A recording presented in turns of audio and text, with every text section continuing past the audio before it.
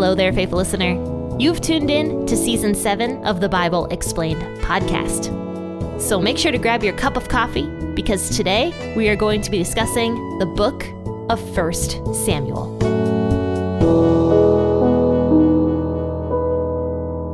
Hello and good morning, faithful listeners. I am so excited that you're here to share a delicious hot cup of coffee or tea with me this morning as we discuss the Bible together. Now, speaking of tea, if you guys didn't sign up for the emails over at P40, you missed out, because on Valentine's Day, I sent out a picture of me having a tea party with the stuffed animal that I've had since I was 4 years old. And the reason I sent that picture out was because it was silly. And I also got that tea set for Valentine's Day, and I had to take a picture of it. So I'm using, actually, the tea set right now. Except I am drinking coffee out of the teacup instead of tea. I'm making all of my tea-drinking listeners so angry right now. I know it. All right, guys, tell me what your favorite tea is. Contact me and let me know your favorite tea. I'd very much like to hear about that. But make sure to grab your cup of tea this morning or your cup of coffee. And let's go ahead and read 1 Samuel 15, verses 12 through 23. I am not going to be giving a recap as to what we talked about on Wednesday. So either make sure to go back and listen to Wednesday's episode so you're all caught up, or just read it in scripture, which is preferable because the Bible is always preferable to a narrative of the Bible. But once again, this is 1 Samuel 15, 12 through 23. I'll be reading at the WEB as usual. Samuel rose early to meet Saul in the morning, and Samuel was told, saying, Saul came to Carmel, and behold, he set up a monument for himself, turned, passed on, and went down to Gilgal. Samuel came to Saul, and Saul said to him, You are blessed by Yahweh. I have performed the commandment of Yahweh. Samuel said, Then what does this bleating of sheep in my ears and the lowing of cattle which I hear mean? Saul said, They have brought them from the Amalekites, for the people spared the best of the sheep and of the cattle to sacrifice to Yahweh your God. We have utterly destroyed the rest. Then Samuel said to Saul, Stay, and I will tell you what Yahweh said to me last night. He said to him, Say on. Samuel said, Though you were little in your own sight, weren't you made the head of the tribes of Israel? Yahweh anointed you king over Israel. And Yahweh sent you on a journey and said, Go and utterly destroy the sinners, the Amalekites, and fight against them until they are consumed. Why then didn't you obey Yahweh's voice, but took the plunder and did that which was evil in Yahweh's sight? Saul said to Samuel, But I have obeyed Yahweh's voice, and I have gone the way which Yahweh sent me, and I have brought Agag, the king of Amalek, and have utterly destroyed the Amalekites. But the people took of the plunder, the sheep and the cattle, and the best of the devoted things to sacrifice to Yahweh your God in Gilgal. Samuel said, Has Yahweh as great delight in burnt offerings and sacrifices as in obeying Yahweh's voice? Behold, to obey is better than sacrifice, and to listen than the fat of rams. For rebellion is as the sin of witchcraft, and stubbornness is as idolatry and teraphim. Because you have rejected Yahweh's word, he has also rejected you from being king. So one thing I noticed about the high priest that I never noticed before was that one of the roles of the high priest was actually to be confrontational. Because the high priest was the mouthpiece of God. God would speak to the high priest, and then the high priest would go and tell people what God said. And that was why the high priest couldn't just be anybody. He had to be somebody that was willing to speak what God said. And a lot of times, people do not like what God has to say. And so now, Samuel has heard from God that God has totally rejected King Saul because of this terrible sin that Saul had done. And we talked about that sin on Wednesday, but basically Saul did not obey God in going and destroying all of the Amalekites and also all of the plunder and animals as well. And if you want to hear why God told Saul to do that, check out Wednesday's episode. But because Saul sinned and did not do it, because Saul spared King Agag, and he also took the best of the cattle that the Amalekites had, Samuel now has to go to Saul and tell him that God has rejected Saul as king. So it says here that Samuel rose early to meet Saul in the morning, And Samuel was told by somebody that Saul had come to Carmel, and he set up a monument for himself and then went back to Gilgal. So Saul is such an interesting person because when you first encounter Saul, a few chapters before this, Saul is such an insecure person, and he never really wanted to be the king at the very beginning of everything. He was like hiding in the baggage because he didn't want to face the people when he first became king. And now suddenly he's like setting up monuments for himself. And personally, I don't think that Saul ever got over his insecurities. I think his insecurities turned into extreme pride because in the last chapter, he was taking credit for the victories that his son had done for him. And he was very afraid of people not following him after a while. So his insecurities got so big that now he becomes this extremely prideful person where he doesn't even realize this great sin that he had just committed, right? By not doing what God told him to do and making Israel, God's chosen people, look foolish. And so he sets up this monument for himself as the king in Carmel, and then he goes back to his home base of Gilgal. And I'm sure that Samuel is hearing all this, and he's just like, what in the world? So finally, Samuel gets to where Saul was, and Saul comes out to greet him and says in verse 13, "You are blessed by Yahweh. I have performed the commandment of Yahweh." And this is how prideful Saul has become. He truly believes that he has done the command that God told him to do. So when he comes out to greet Samuel, he's just like, "Be blessed by Yahweh. Look at how good I am. I totally did everything God told me to do." And so Samuel calls him out on his bullcrap. And he says in verse 14, "Oh, okay, then what does this bleating of the sheep in my ears and the lowing of the cattle, which I hear, mean?" Samuel is funny. He is so snarky. Like, he's a snarky guy. And so he calls Saul out immediately. He's like, "Really? You obeyed God, huh? So what's all this like lowing I'm hearing of all these animals? Where'd all these animals come from? What does that mean?" And so Saul's like, "Oh, well, those animals, that I can explain that." He says, "The people actually brought those animals. The people did all this." He says, "They have brought them from the Amalekites," verse 15, "for the people spared the best of the sheep and the cattle. To sacrifice to Yahweh your God, we have utterly destroyed the rest." And you guys know, if you've been listening to me for any amount of time, where I'm about to go with this. Yahweh your God. This is just more evidence that Yahweh was never Saul's God. Saul was very good at looking like he was religious, at setting up altars and pretending to be pious, having priests around him. But he never actually had a heart for God or a heart for God's will at all. He said that the people brought the best of these animals so that they could sacrifice them to Yahweh, Samuel's God. He doesn't say Yahweh, my God. He says Yahweh, your God, speaking to Samuel. And then he says, "But we have utterly destroyed the rest." Well, the people only took some of these animals. And the reason they took some of these animals was because they're the best of all of the animals and they're perfect sacrifices to give to Yahweh, your God. And so I allowed it to happen, but we destroyed everything else. But if you go back up to verse 9, which is what we read on Wednesday, here's what it says. "But Saul and the people spared Agag and the best of the sheep, of the cattle and of the fat calves, of the lambs, and all that was good, and were not willing to utterly destroy them. But everything that was vile and refuse, that they destroyed utterly." So this was a conscious choice that Saul and Saul's men made, meaning that they would have had to pick through all of those animals and been like, oh, this one, has a lame leg. Let's get rid of that one.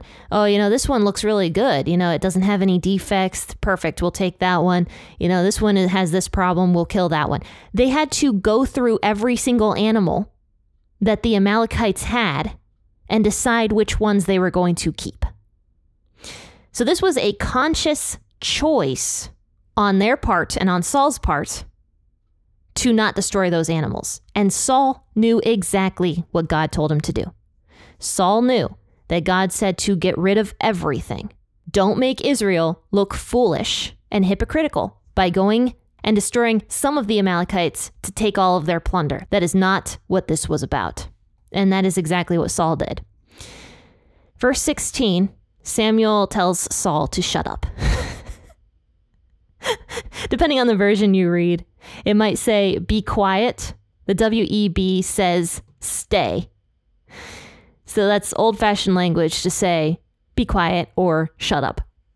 So Samuel says to Saul, stay, and I will tell you what Yahweh said to me last night. So Saul says to him, say on. Samuel says, though you were little in your sight, weren't you made the head of the tribes of Israel? Yahweh anointed you king over Israel.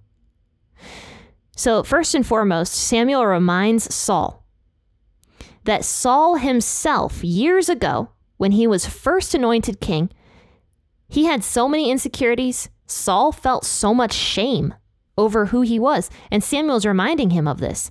Samuel's saying, Saul, you yourself were ashamed of who you were. And yet God, in spite of all of that shame that you had, lifted you up to this high place of honor. Above every other person in Israel, God gave you that. Look at that gift that you've been given and what you have done with it. You felt ashamed of who you are. You were insecure of who you are. He gave you so much blessings and honor among all these people. And look what you did to this gift that God gave you.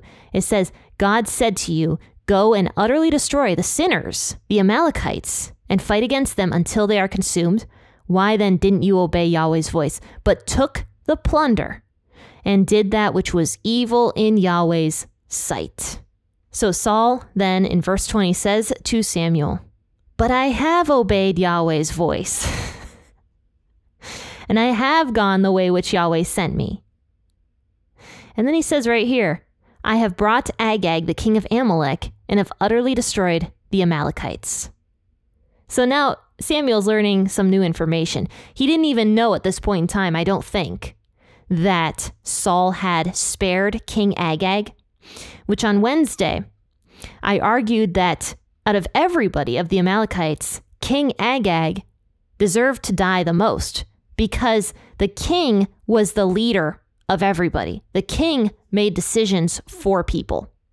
And so since the Amalekites were sinners, as God and Samuel literally call them right here, King Agag was helping the people fall into those sins.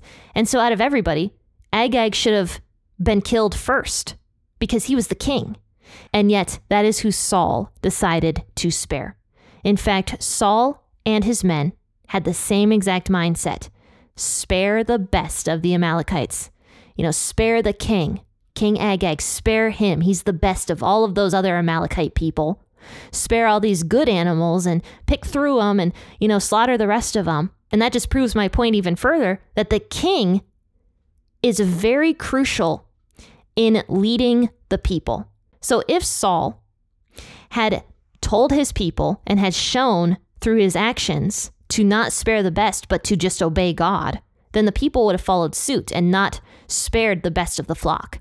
But because Saul himself decided to spare the best of the people, in his opinion, the king of Amalek, the people followed suit and they started sparing the best of the plunder.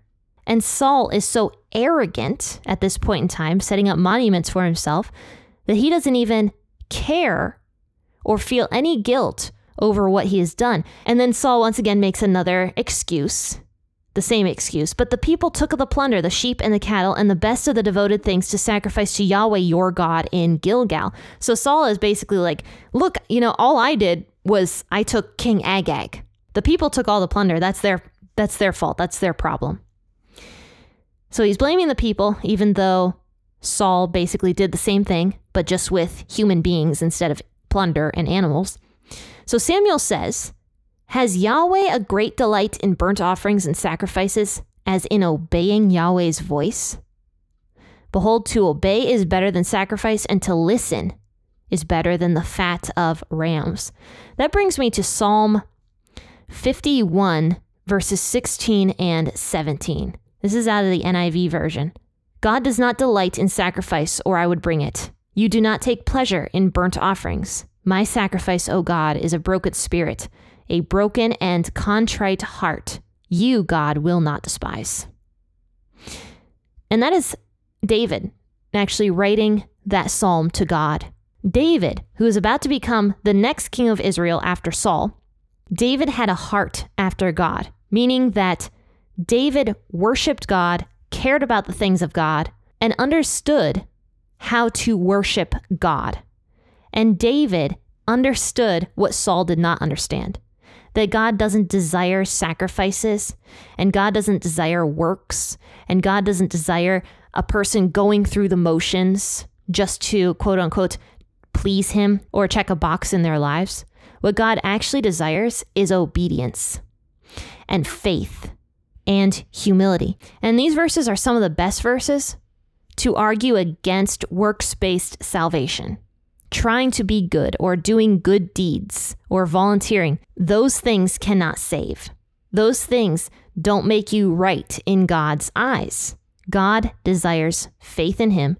He desires humility, and he desires obedience to him. And Saul just didn't get that. So going back to 1 Samuel 15, Samuel explains to Saul that God does not desire sacrifices if there's no obedience in those sacrifices. He says to obey is better than sacrifice, to listen better than the fat of rams. For rebellion is as the sin of witchcraft, and stubbornness is as idolatry and teraphim. Now, what this means is that anybody who rebels against God or disobeys God's will to instead follow their own will, that is actually the same sin as idolatry, because it is the practice of self-worship. And even self can be an idol. And Saul clearly is self-worshiping, because not only did he disobey God and do whatever he wanted to do, he also set up a monument for himself. He was worshiping himself. And possibly even Saul went into the Amalekite territory and destroyed all of their idols and thought himself like super holy. We do know that Saul, in his time as king, actually outlawed witchcraft as well. So Saul is doing all these things to make himself appear holy, but yet he is still worshiping idols because he is worshiping himself instead of God. And so we have to be very careful of that as well. I think self-worship is the most easy form of idolatry that all of us can fall into. All of us, including myself. And also it is the most deceptive form of idolatry because it's hard to recognize it when we are worshiping ourselves, because sometimes we can pass it off as, well, we're just doing self-care, or, you know, we're only doing this because we need to, or something like that. It is the most deceptive form of idolatry, and certainly the most common form of idolatry, but yet it is in fact idolatry. So Samuel, to conclude, says, because you have rejected Yahweh's word, he has also rejected you from being king. So when we worship ourselves, God rejects that. He rejects it as much as if we are bowing down to an idol and worshiping that. Because what does Psalm 51 say? He desires a broken and contrite heart, meaning a humble spirit. Okay, faithful listeners, I hope you enjoyed today's episode, and if you did, please share it on your social media platforms and tell people that the Bible Explained podcast exists. Don't forget to check out all the links also listed in the description of this episode, including 7 Weeks Coffee, the delicious coffee brand that supports life in the womb. It's called 7 Weeks Coffee because at 7 weeks, a baby is the size of a coffee bean, and I just find that so adorable. So if you appreciate coffee as much as I do, make sure to check them out. Get yourself a good cup of coffee and purchase it from a company that is Christian, and that supports Christian values. Faithful listeners, I will see you all in the next episode. Happy listening, and God bless.